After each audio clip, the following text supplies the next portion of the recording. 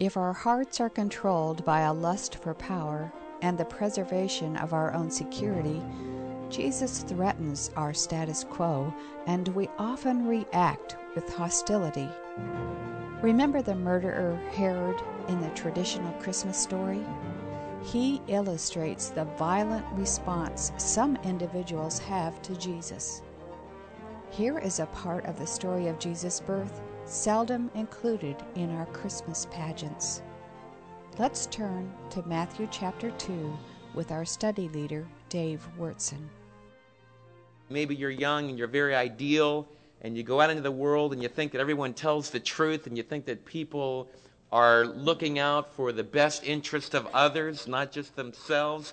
And then all of a sudden, in the marketplace, you get exposed to cunning and someone that speaks out of both sides of their mouth. In other words, maybe it's a business person that gives you this big testimony about how they love Jesus and how they worship Jesus, and you think that you're going to work for this big shot believer, and then you get to work for them and you find out that they cheat and they lie and they are just really in it just for themselves. That can be disillusioning. And that's where it's so important to get out of religion and into the Word of God. Because the more that you'll study God's Word, the more realistic about life you'll become, but you'll also not become cynical, because you'll realize that the Word of God testifies that there are very cruel, violent, cunning, deceitful individuals, in the end, God will have the last word. Right at the beginning of the life of Christ, and those of you that have been with us for the last several weeks know that we began a study in the life of Christ, and we studied about the announcement of his birth to Mary. We shared together about the trip that Mary and Joseph made to Bethlehem. We saw the shepherds come and praise him and honor him and go out throughout that countryside praising God and telling others about the birth of the Savior.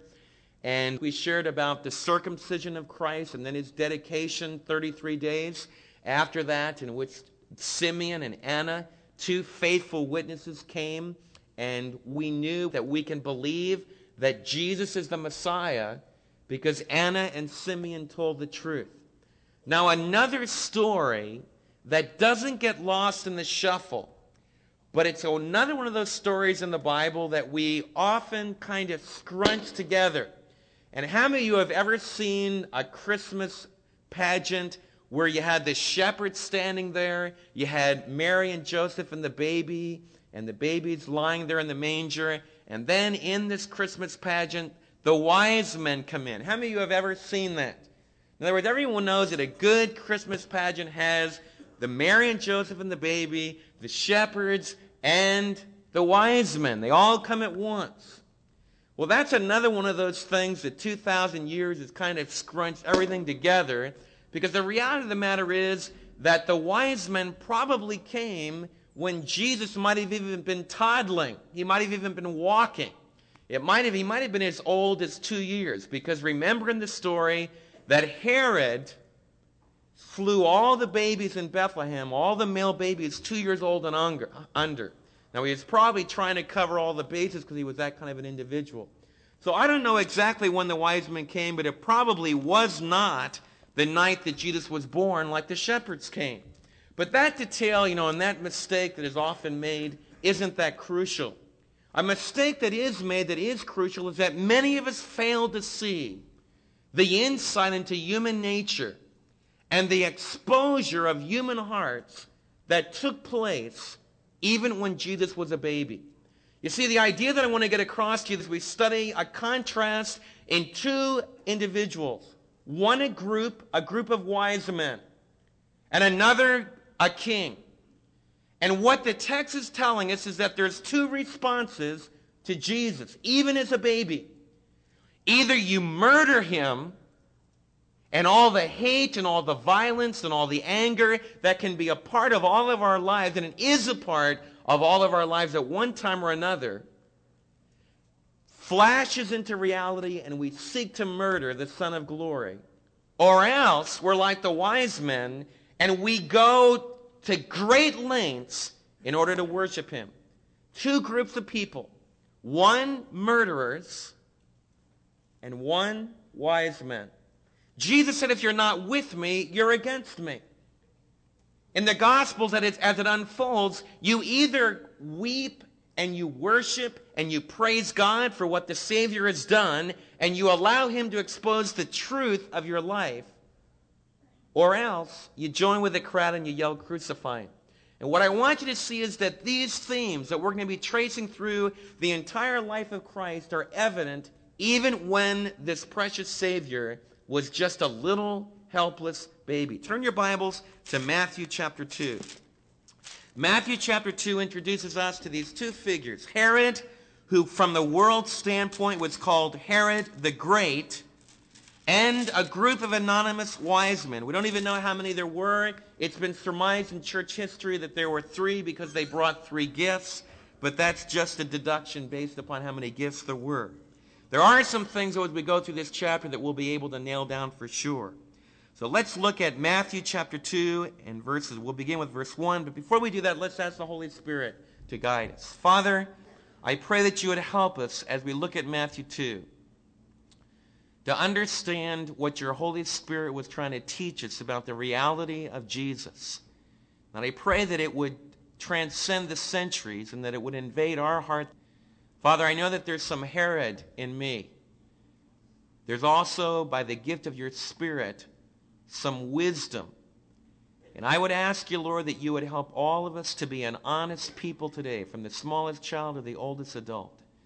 I pray that we would open our hearts to receive what this chapter wants to teach us about the reality of your gracious gift, and yet the cruel violence and the hatred of the human heart, as well as the worship of the human heart.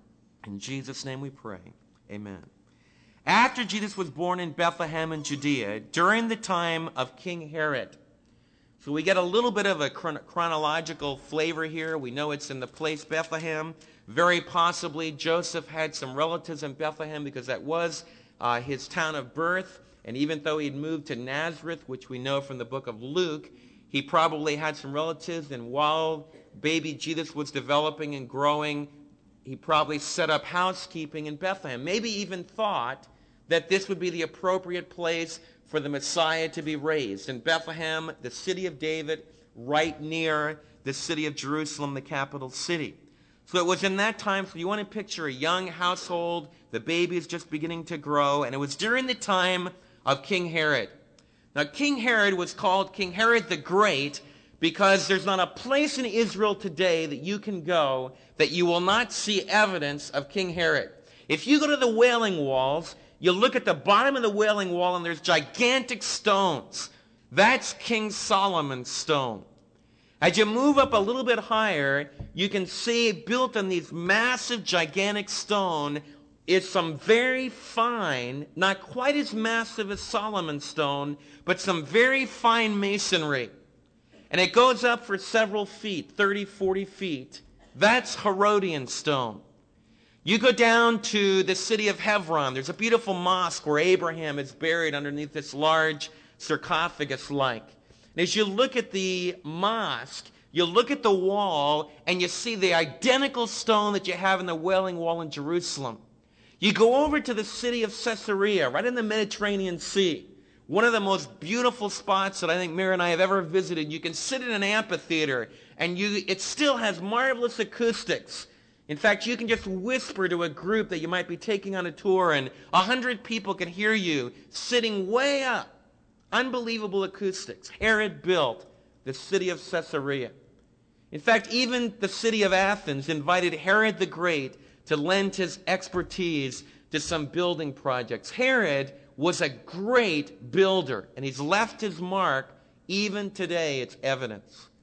Herod also, and during a terrible time of famine, during about the 30s, there was a terrible famine in the land of Israel a few years before Jesus was born. And the crops failed. And the people were hungry for bread. They ran out of clothing.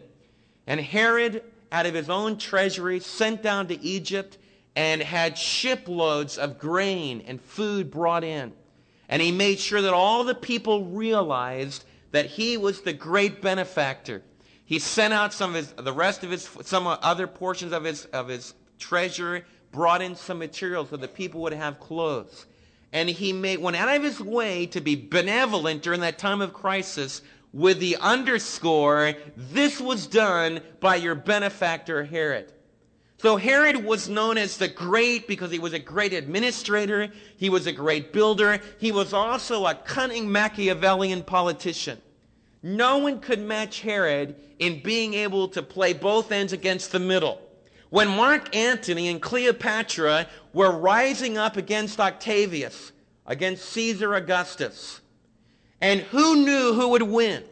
Mark Antony was a good friend of Herod the Great, and Herod supported Cleopatra and Antony. At the Battle of Actium, Cleopatra and Antony were defeated. If you read Shakespeare, you can read all about his conception of that many years later. You remember how Antony and Cleopatra committed suicide together, and Herod was in a pickle because he had supported the wrong group. And Augustus had won the great victory. And now nobody opposed Augustus, and Herod's life was even in danger. What do? He made a trip to Rome. He came into the royal court. He came before Augustus, and he said this, Augustus, I admit, I supported Antony. I supported Cleopatra, your mortal enemies. But what my loyalty to your enemies proves is that I'm a loyal friend. I'm a loyal supporter. I am a loyal ally. And I pledge to you that just as I was loyal to Mark Antony, I will be loyal to you, Augustus. And he was a cunning speaker. He was a brilliant orator, and Augustus believed him. So instead of having his head chopped off, he went back to the land of Israel as the king of all of that precious kingdom, the kingdom of Israel. In fact, the whole kingdom was united. He ruled from Lebanon and Syria all the way down into Edom in the south, all the way down to Egypt. He was great from the world standpoint. He was sitting in Jerusalem ruling. He had strove as a young man in his 30s to get to this position of a king. He had used every trick, every murderous violence you can imagine to come to power. And now he's sitting as the king with the title, the King of Israel. That's the setting that Matthew introduces here in this introductory verse. He tells us that when Herod was ruling the city of Jerusalem, there were magi or wise men that came from the east, and they came to Jerusalem. We really don't know exactly which eastern country they came from. We can make some guesses.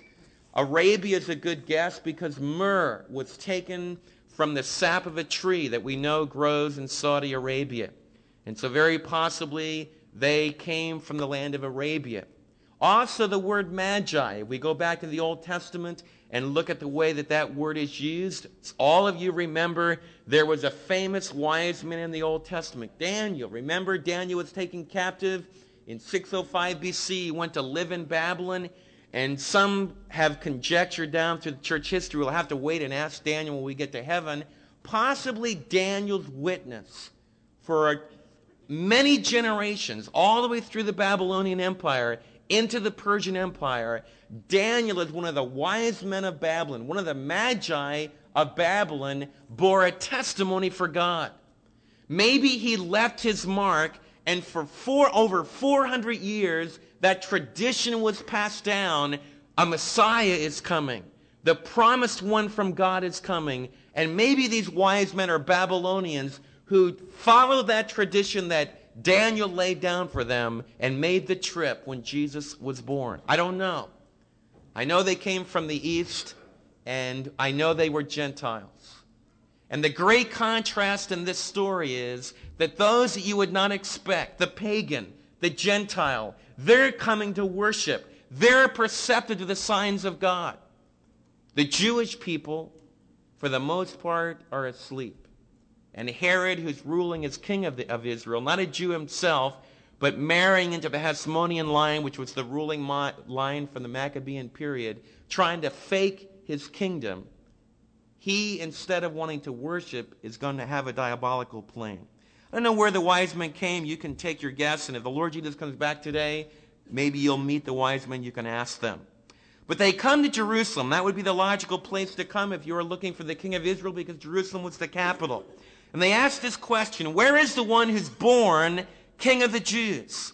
We saw his star in the east and have come to worship him. And that raises another mystery in this chapter that I don't have the answer to, that I know you'd all like to have the answer. What was the star?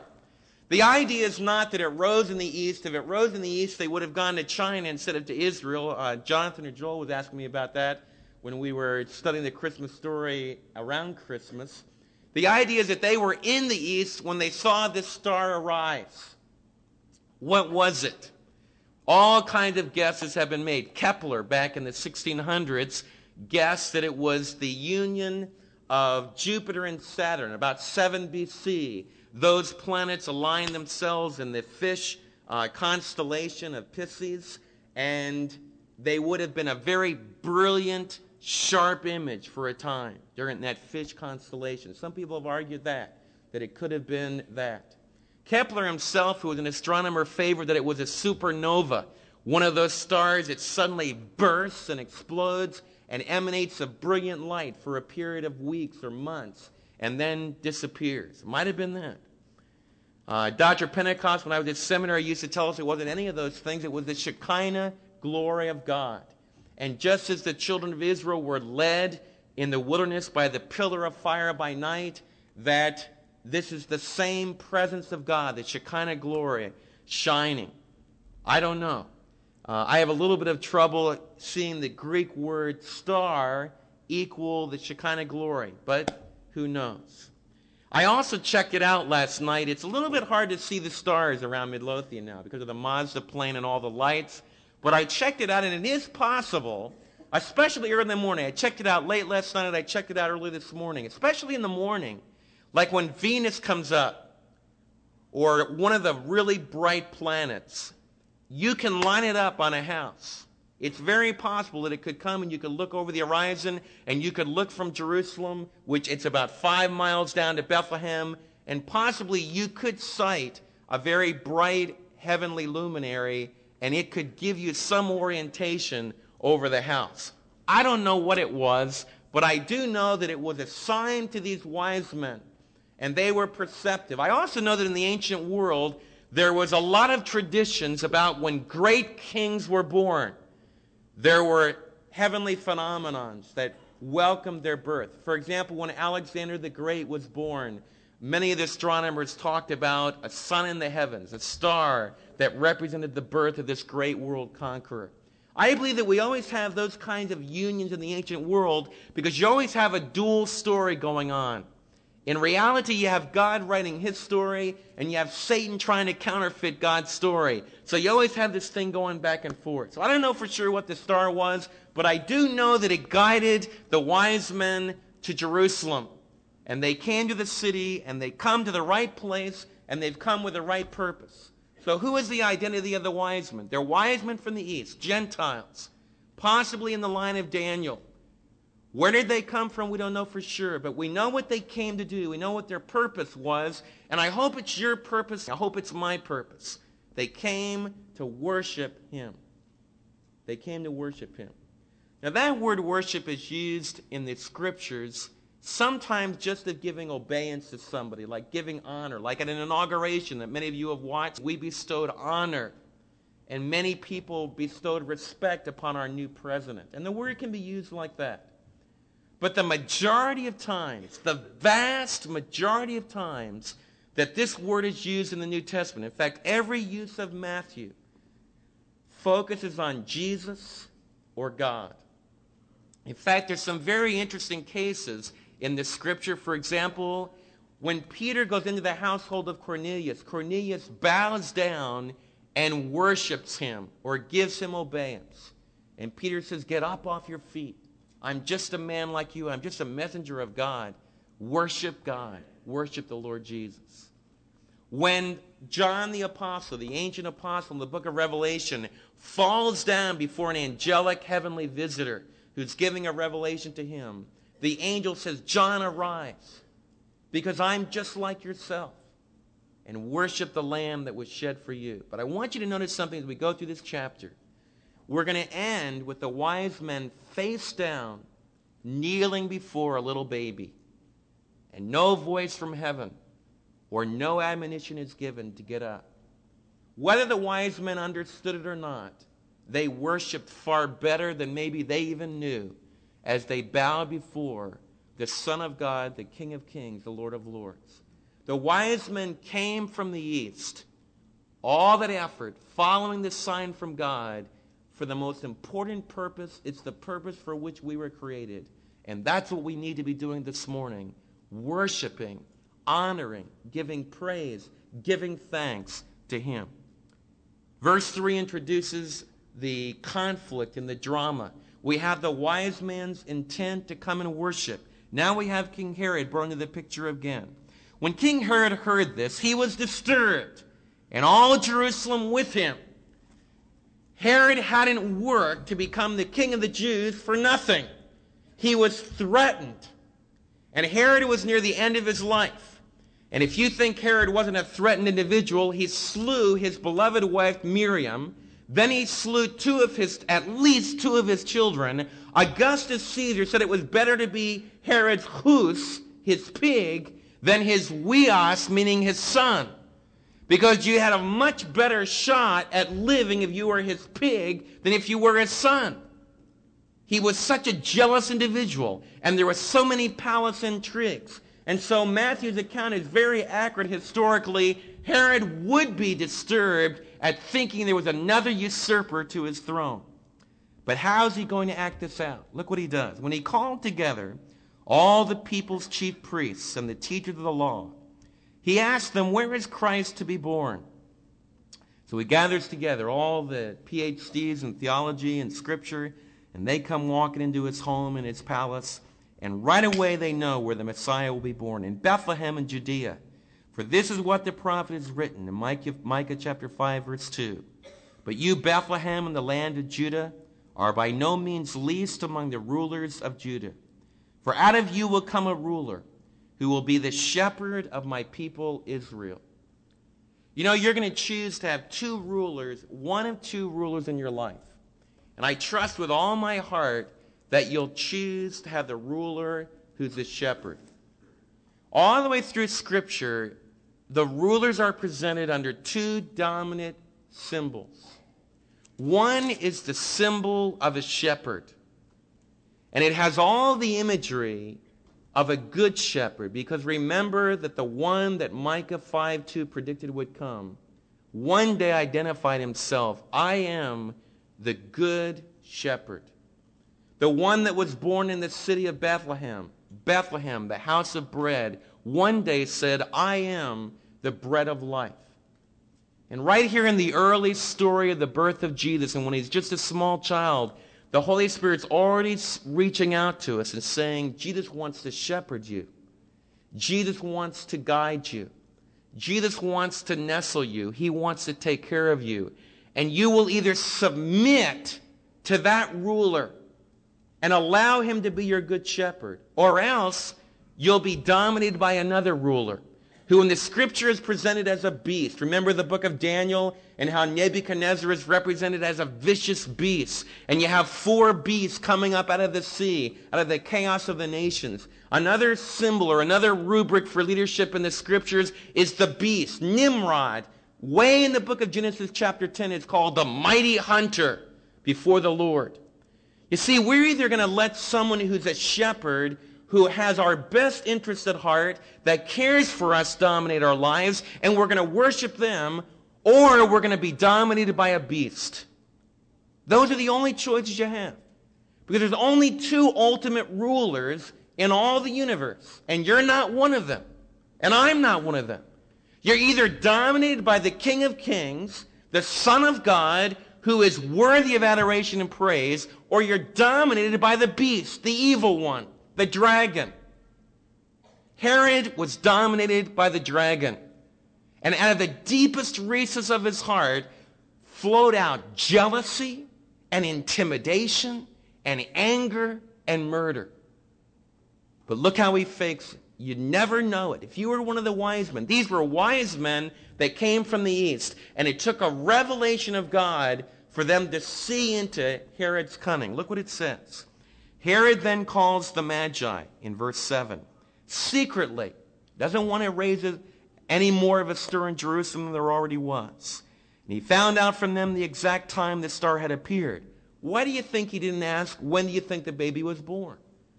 You see, by determining when the star appeared, he's cunning. He can put two and two together and figure out, well, if the star appeared a couple of years ago, then the child was probably born. Or if the star appeared a year ago, the child was probably born. I would guess more in that range, because then he would go on both sides of that figure and be sure he covered everything when he killed the babies. Very cunning. He could ascertain the age without in any way alarming the wise men. He sent them to Bethlehem, and he said, go and make a careful search for the child. As soon as you have found him, please report it to me, so that I too may go and worship him. Doesn't that touch your heart? I mean, I could just say this would make a tremendous dramatic presentation. I mean, Herod would be a great part. I mean, I'm sure he laid it on. Man, it was like butter on hot bread. Lays it on. The wise men didn't even see through it.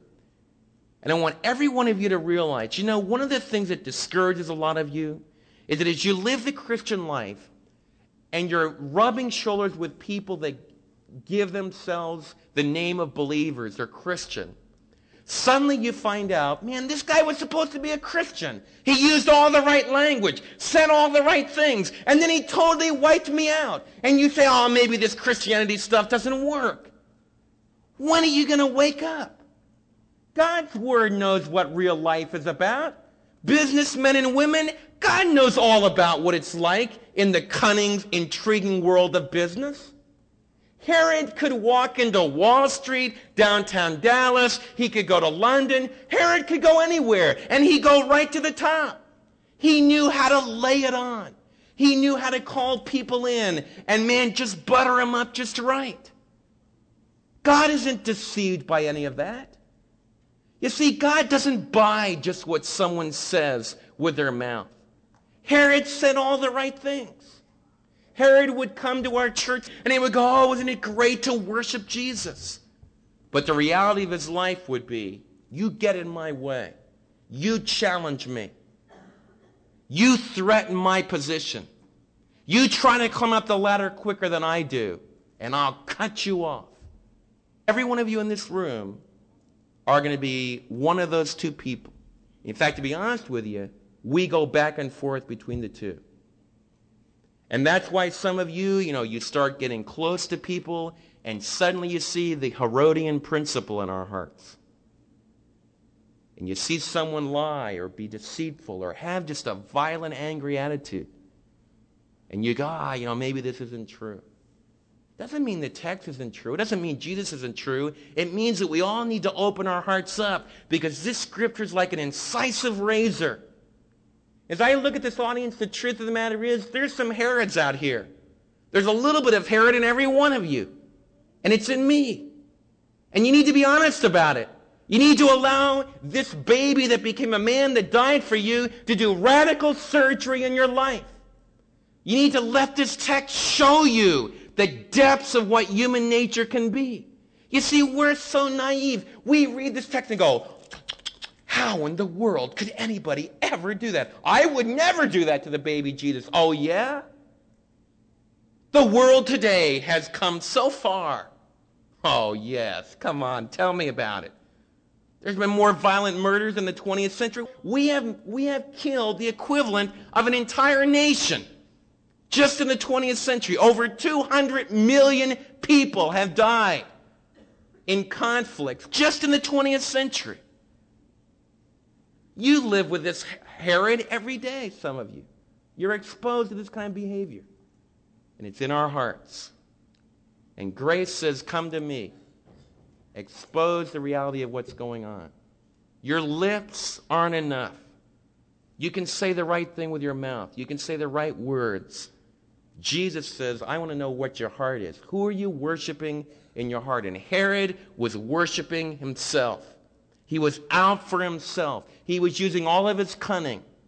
But I want you to see that when you live like that, who you're really doing conflict with. The story goes on, verse 9. After they had heard the king, they went on their way. And the star that they had seen in the east went ahead of them until it stopped over the place where the child was. So God supernaturally located the very place where Jesus was staying. When they saw the star, they were overjoyed. And on coming to the house, they saw the child with his mother, and they bowed down and they worshiped them. Is that what it says? Very important. Down through the centuries, Christendom has been very much divided. We are here today to worship him. You want to have an intermediate between you and God the Father? You only need one, the man Christ Jesus. You don't need to pray. You need to honor his mother, his earthly mother Mary. As we go through the study of his life, we'll find out she was a precious woman, but she was a woman, a human being just like ourselves. It had to go through the same process that we have to do, to go to our knees before the Son. Any idea that you need to go to the mother to reach the Son is totally unscriptural. The wise men bowed down, and there was just the baby. He was just an infant. But they didn't bow down and worship the mother and the child. They didn't worship the Madonna and her son. They worshiped the Son, because he alone is God and worthy of that kind of acclaim. It just shows you how just a small preposition can communicate so much truth and so much reality that we need to be sure that we follow in our lives. Then they opened their treasures and presented to him gifts of gold and incense and myrrh. And having been warned in a dream not to go back to Herod, they returned to their country by another route. A lot of speculation has been made about the meaning of the gifts. Origen said that the gold represented his kingdom. The myrrh stood for his death and his burial, and frankincense spoke of his humanity. I think you can trace some of that through. Gold is often used in Scripture as a symbol of a kingdom, and truly they were appropriate gifts. And I think that God is a fantastic writer, only he writes in real life, and I'm sure that God the Father ultimately probably had something like that in mind when he led these men, we don't know there were three, it's so easy to fall into that, to bring those gifts. I don't know exactly what the meaning of those gifts were, but I know that they brought them, and I know they brought them to the right person.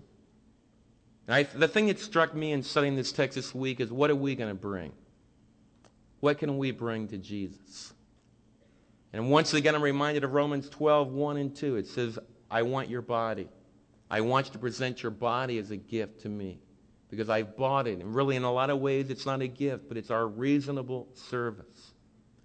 But I think of other gifts we can bring. We can bring our service. We've been studying the book of Revelation, and there's some haunting words about the church of Sardis. Your works are not yet complete in my sight. You have a name, you have a reputation for being alive, but you're dead. You haven't completed your work. I think what the Holy Spirit is saying to all of us, our works are not complete. There's work to be done. Jesus Christ still wants to move through our midst and enable us to give gifts materially. But I think as Americans, probably one of the easiest gifts for us to bring is our material gifts. What I think often what the Holy Spirit wants is our personal gifts of our life.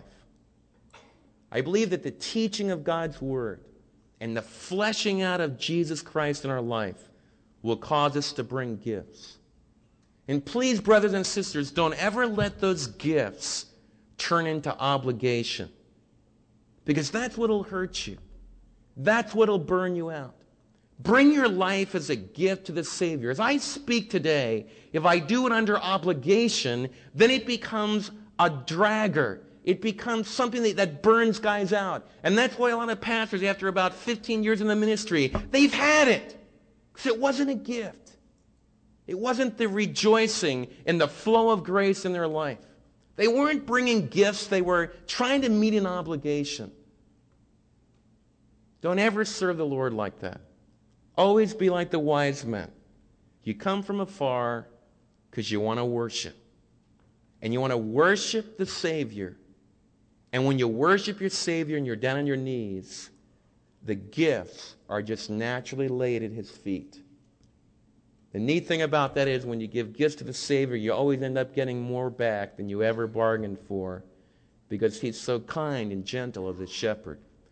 I can't ever speak about the wise men without thinking of one of my dad's famous sermons, which he says, wise men still come to Jesus. And my dad's final point is, they departed another way.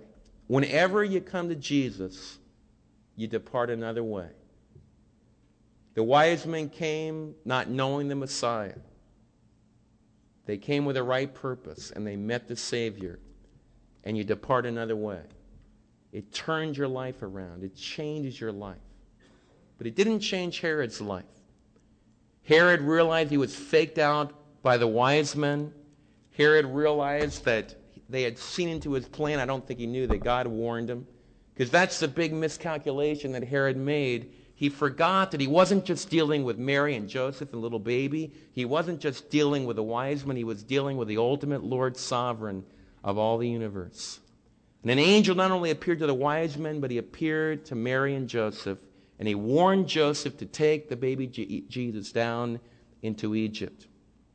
And so, like Israelites had down through the centuries, Mary and Joseph fled to the south, like Jeremiah did when the Babylonians attacked, like Jacob did when there was a famine in the land, to go down to be with Joseph, reenacting what had been done century after century. Joseph took a young family, made the 75-mile hike down to Jerusalem. Herod died. The text tells us, just in simple words, and Herod died. Josephus talks about the tragedy of his death. But before he died, it was like he had a final seal of cruelty, and he ordered the slaying of all the baby boys 2 years old and under. I don't think we should think of thousands of babies dying. You know, as church history developed, sometimes there was given the impression that hundreds upon thousands of babies died. Bethlehem was just a small town, very small town. Maybe 15, 12, 20 babies were killed. But it's too many. Way too many.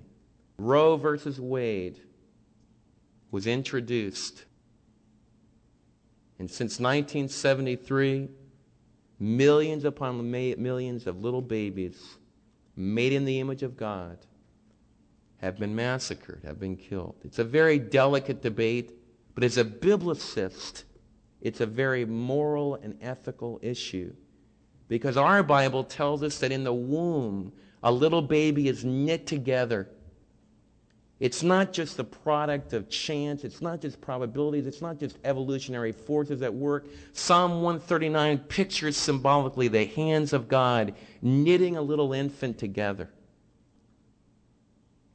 And oh, how we need to pray for life. But we need to realize that the reason the murder goes on is because these two forces are at work in the world.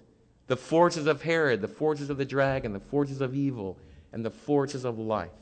Satan always hates little babies. And I want every one of you to guard yourselves. I want every one of you to guard yourselves against those spirits. It's a spirit of selfishness. It is a spirit of materialism. It is a spirit of wanting my own way. Little babies demand unselfish giving. And yet they give us the gift of life. When I hear one of our church family unexpectedly finds out that they're pregnant, how do we react? How do we react? You know, I love this church family because the dominant reaction is joy. But there's a breath in our culture that can breathe so quickly into your life. Oh, think of what it'll cost. When Joshua and Janae came, Joel was already, 6, 7 years old. We were already out of all those diapers, already out of, all that paraphernalia. Man. That's where life is.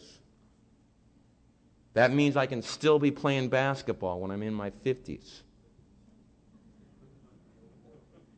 That is where we find life. Please don't ever drink from the well of materialism. It's worth it to bring those babies into the world because the Savior, the ultimate baby, has already come. And nothing can separate you from that love. The reason a lot of girls are having abortions is because they haven't heard that message. You see, the ultimate answer to the problem of abortion is not legislation. It's proclaiming the gift of life that's found in Jesus. Because a lot of people don't have that life, so there's no reason to live. So they're just bringing in one meaningless life after another because that's all that they see. And we have the answer that says, no, it's not meaningless.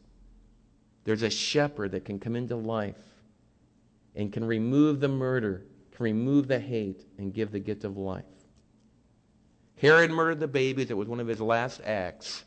And then he went down to the city of Masada and he died a tragic death. Josephus says his whole body rotted out. When he dies, the angel appears again, and Mary and Joseph come up out of Egypt. They came up to Nazareth. Instead of moving back to Bethlehem, they moved up to Nazareth, and the text ends with, "Thus is fulfilled, he shall be called a Nazarene." I want to close with this. This is what we've been talking about. Herod, the secular Machiavellian ruler, a humble little couple with a young baby. What are the odds? Who are you going to live for? Who are you going to follow? Herod with his mighty buildings, cunning intrigues in the court of Augustus, trying to snuff out the life of a little baby. But behind this entire chapter is the ultimate king. And he's behind every chapter in your life. And that king is writing the ultimate story. And in Matthew's viewpoint, Herod is just a pawn in the hands of the Almighty God that is being used to fulfill the prophecy. He needed to be born in Bethlehem. He needed to go down into Egypt so he could reenact the true story of Israel, the true son of Israel, instead of the prodigal of Hosea 11. He needed to ultimately end up in Nazareth because he was supposed to be a despised servant, a servant that grew up on the other side of the tracks. Isaiah 11, Isaiah 53, all spell out that imagery of the despised other side of the track Messiah. And God used Archelaus and Herod the Great and all these pawns to bring about his will. So what choice will you make this day? Will you bow down and worship him? Or are you going to be Herodian, controlled by anger and deceitfulness and cunning and hate? Those are the only choices. You worship or you're Herod. Father, I just ask you that you would use your word to help us to all come to the Lord Jesus, who has now become the exalted Son of God at the right hand of God the Father. And I would pray that you would help us to allow him to expose how easily we can be threatened and how it can generate terrible passions of hatred and wanting to hurt somebody. Just because Herod acted out those emotions physically, I pray that you would help us not to excuse ourselves because sometimes we just do it mentally. Father, help us to realize that Jesus said if we have anger in our heart, we've already murdered somebody. And I would pray that stark confrontational reality would cause us to come running to the Savior and plead for his forgiveness and his love and the gift of a new life. Father, I pray that like the wise men, that our purpose would be to see the signs that you put in your word and through natural revelation, and help us to come and get down on our knees and worship the Savior. Lord, use Matthew 2 to change our lives. In Jesus' name we pray. Amen.